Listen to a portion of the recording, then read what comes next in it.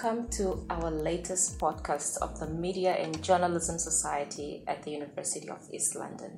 Today we are joined by Tony Sampson, Dr. Tony Sampson that is, who is a reader in digital media cultures at UEL, and our other guest, who is a regular, by the way. Hello everyone, my name is Enobong. And I am Margaretha. So, to start with Dr. Tony Sampson, can you give us a brief introduction about yourself? Okay, hello everyone, by the way. Wonderful to be here. Okay, so I wear a number of hats around the university. You just mentioned that I'm a reader, so I'm kind of research active, so I see myself as something of an academic author. But as well as that, I'm also involved in community engagement projects. I'm a member of an organisation called the Cultural Engine Research Group, which is based wide remit actually. We start in South East Essex all the way into East London, running community engagement events.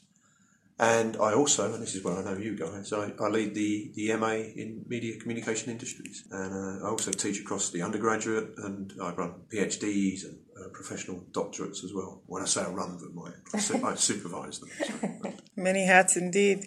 All right, Tony, I'm particularly interested about areas of your research.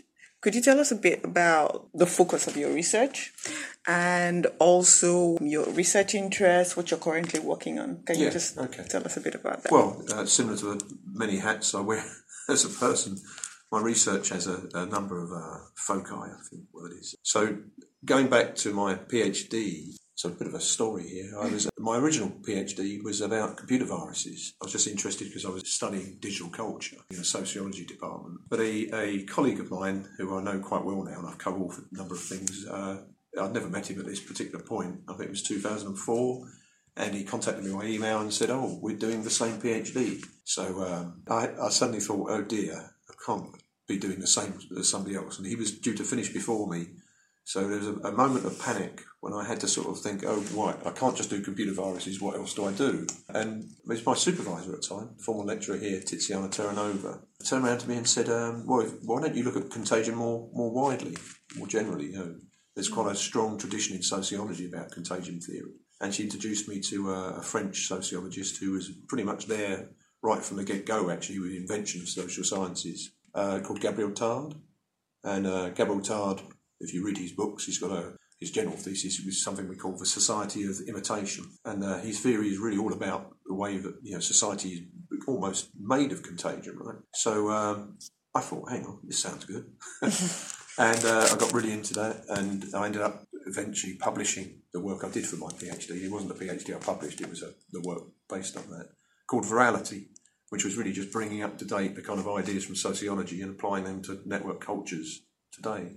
So that's how I started. Since then, I've been publishing lots of different books, looking at all kinds of things. I was really interested in this contagion theory. In the second book, I started looking around what we call neurocultures. And that's really the relationship between the brain and culture, and particularly the brain sciences and culture. I was really interested in the way that neurosciences begin to expand into non-medical areas. I was reading a lot of stuff about neuromarketing at the time, but other attempts to sort of, improve or maximise work efficiency by using kind of ideas borrowed from the neurosciences. That led me into more thinking around the role of emotions, which you might know because I do quite a lot in my lectures. The whole kind of way that media now is orientating more towards affect, emotions and feelings than it is necessarily those kind of cognitive faculties and capacities that we've normally approached it by. Okay, so that's that research, and I can talk a little bit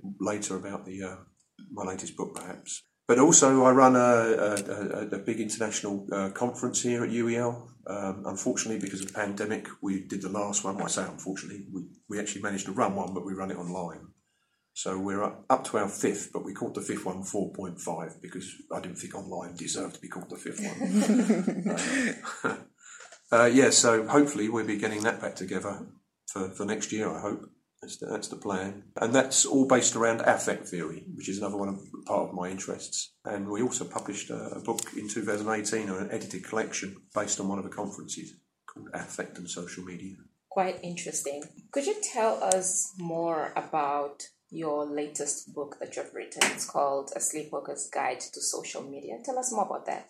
Yeah, okay. Before we started, gave you a little bit of an anecdote. I might as well tell you a little bit more about that. So I was busy reviewing a book for a publisher, which was about virality. Obviously, they pick on people who've got kind of expert knowledge, say who it is by, obviously, but it wasn't a particularly good manuscript. There's a couple of colleagues who were looking at it. We both felt it was quite weak.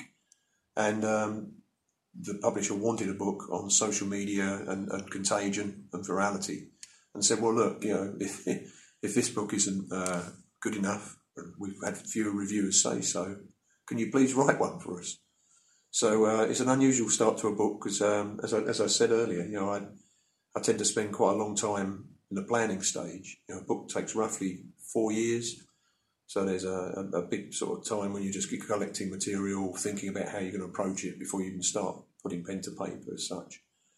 So that was a bit of an unusual start to that. It's interesting because the first 2 books definitely related to each other, and the third one sort of forms part of a trilogy.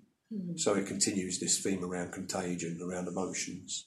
So I can talk you through a little bit about what it is. I mean, It's against the backdrop of a really kind of a turbulent time, massive, political instability, Brexit in this country, Donald Trump, Cambridge Analytica, a whole wave of rather negative, rather depressing stories and an unfolding narrative around social media. I think prior to Cambridge Analytica, people were called paranoid if they thought that there's still that kind of manipulation going on. Mm-hmm. I think it just revealed exactly how powerful the manipulation can be. Potentially shifting an election result. So that was a backdrop. If you remember also, and it's still prevalent, of course, during the pandemic. There was a wave of contagion of fake news, misinformation across the spectrum as well, not just America or UK.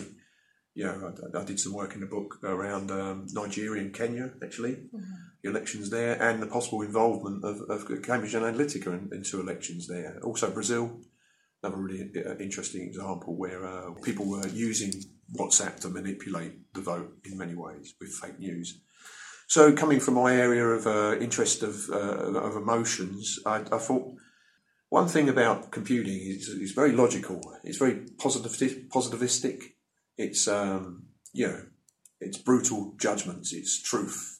It's the logical kind of statement. But in some ways, that is the thing that propagates the fake news. There's this whole sort of thing around logic, but logic, is quite fallible. And I thought, actually, fake news hasn't got a lot to do with logic. Logic is part of the problem. But what spreads fake news is the kind of more feely, emotional part of it. If someone sees some news, it's not whether they're going to think it's true or false in that kind of logical sense. It's whether they feel something about it. And that's why they pass it on.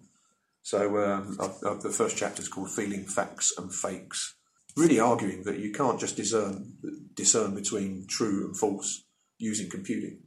You have to use something different for that, almost like an aesthetic sense, something where there isn't necessarily a kind of truth, apparent in the thing that you're looking at. I mean, the rest of the book picks up this idea of a sleepwalker. I mentioned Gabriel Tard at the beginning. Gabriel Tard was this sort of grandfather of sociology, and he used this conceptual persona of the sleepwalker. This was the kind of a social being who imitated the habits, words of the person next to them, and how society kind of spread like that. And it's almost like we're awake and we're walking around, but we're copying people we don't really know we're doing it. Mm-hmm. So there's this sort of it's kind of unconscious, not really unconscious, because we're obviously doing it and we're walking. So this sleepwalker persona becomes kind of really important to him. And so what I did with virality, I took forward his theories around contagion. All I did this time was reinvented the kind of the sleepwalker, or a somnambulist, as he calls it, into the network age. So really that's why the book's called A Sleepwalker's Guide to Social Media. Okay, so I've had the opportunity to, look through the book, and listening to you, I think, correct me if I'm wrong, are you of the opinion that we're just a product of our emotions? Right, okay. Not quite, right? And I'm going to start with a little bit of a lecture here. So, one of the key things in affect theory is that emotions, feelings, and affect are not the same thing. So you've got to watch when you kind of generalise about, is it just about emotion? Right, actually, let's add 4 terms here. Cognition. Firstly, cognition is usually that narrow part of consciousness that we use for things like memory recall, attention, perception. According to popular science now, that is actually quite a small part of what actually happens in the brain. Okay. That part of consciousness. I mean, some people give it, about 20, 80, the 80% being non-conscious, right? Not unconscious, non-conscious. Okay. That's the brain doing other things that we're just not conscious of. So cognition exists in that very small area. We think of feelings as different from emotions and affect in a sense that they're kind of sensation. If you get a feeling of, say, anger, it's going to be a sensation that you feel. I was telling you about an email I just got earlier. Straight away I got that sensation. But that sensation is labelled as well, so there's also kind of an autobiographical kind of notion to it. I feel that sensation of anger, but I know it's anger because I've had it before. So you build up almost this sort of database of feelings that you have. Then emotions are the broadcast of that feeling. So if you think about someone who's angry and you see them, their face expression or expressing anger, the emotion then is the broadcasting of a sensation. So it's more of a process than the general term. So that's the broadcast. Affect is the difficult one. Affect has been defined as the kind of the intensity that comes before the sensation. You get that sensation of feeling anger, but there's been something that affected you by the reading of the email, for example, right? Mm-hmm. So that's the intensity. Then it kind of formulates into the sensation, which becomes the feeling, and then is broadcast as an emotion. Just to complicate your question, do I think it's all about emotions? Yeah, but within that kind of context. Yeah. So I think probably what I was talking about in terms of affective contagion, for example, is really the effect of a kind of collective dynamic you have on social media, right? So liking, passing on, posting. Mm-hmm. You can't really look at that as an individual user experience. It's more of a collective user experience.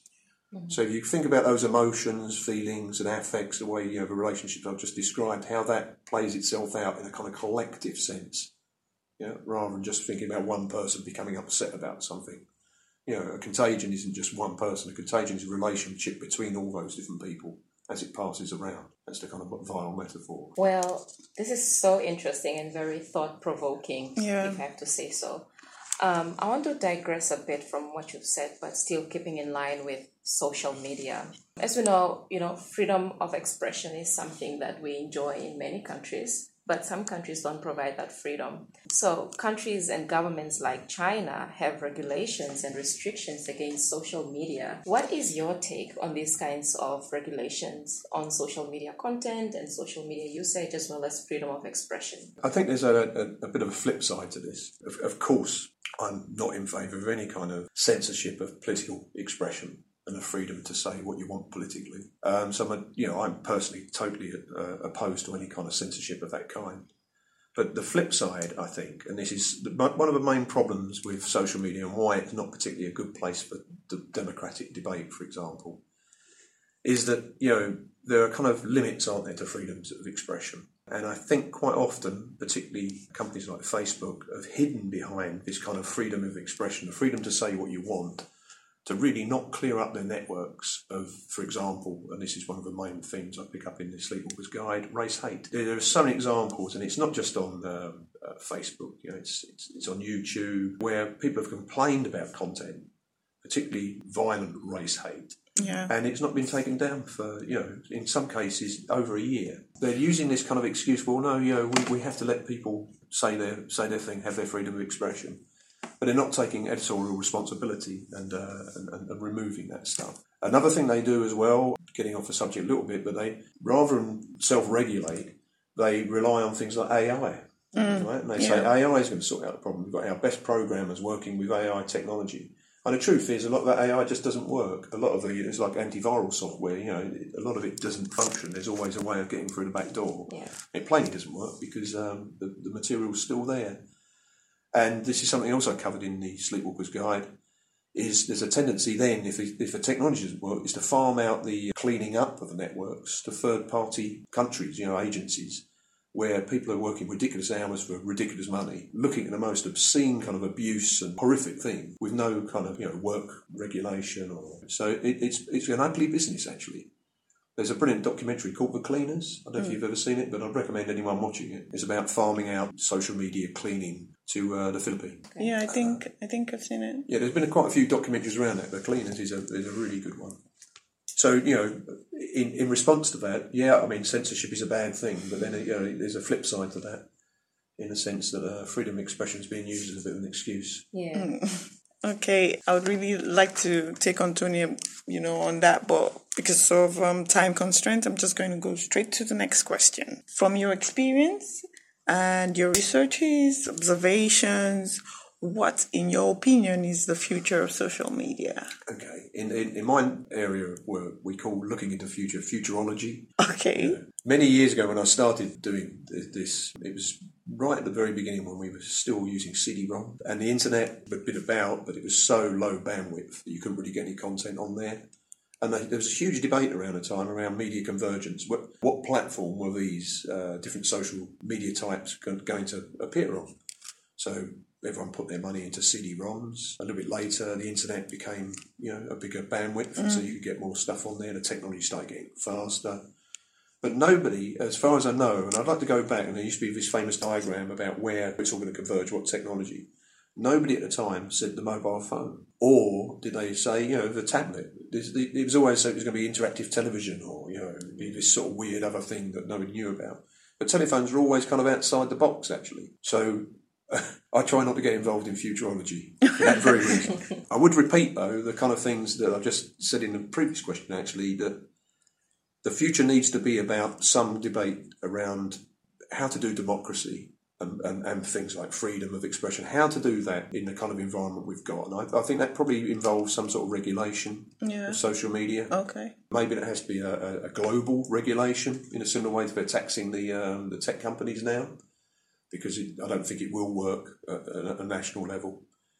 There was a debate around the Brazilian election, around the virality of WhatsApp. I can't remember, it was a university in Brazil and a kind of freedom organisation got together and gave Facebook a whole kind of raft of suggestions in ways it could reduce the virality of WhatsApp groups. I mean, just simple tinkering, like making a limit on how big a group could be, how many messages could be sent out. And that way they might have stopped some of the spread of fake news during the election. I think it was in 2018. Facebook completely ignored that. They were apparently, under pressure themselves because the American elections were looming. In the end, under pressure, Facebook just shut down something like 100,000 accounts. Bang, overnight. If it listened to that report and looked at clever ways of reducing the impact of contagions of fake news, then I think we would have seen less kind of race hate spreading on those networks. Well, bringing it all together and everything that we've discussed, bring it all home. You are a reader. You are someone who is a teacher by profession. You're basically teaching lots of students about social media, creative industries, digital media cultures. What kind of advice do you have for our students who want to work in creative industries and social media? How should they do it according to you? Okay. One of my lines to the students, especially around social media, is that you're in a very unique position because unlike older generations, particularly my generation, but even younger than me, we don't understand it. You've kind of been brought up with it. You understand it to such an extent that I think that's where you can exploit and innovate. Mm-hmm. I do a lecture around a company, a social chain, a Manchester company. And they are doing huge accounts for FIFA, football, some really big clients. And they're predominantly a young group of people. And they're doing things because they know, for example, about how to make things go viral. Yeah. They've got some sense of it. If you read their blurb, it's not dissimilar to one of my lectures. It talks a lot about emotions, talks about emotions going viral.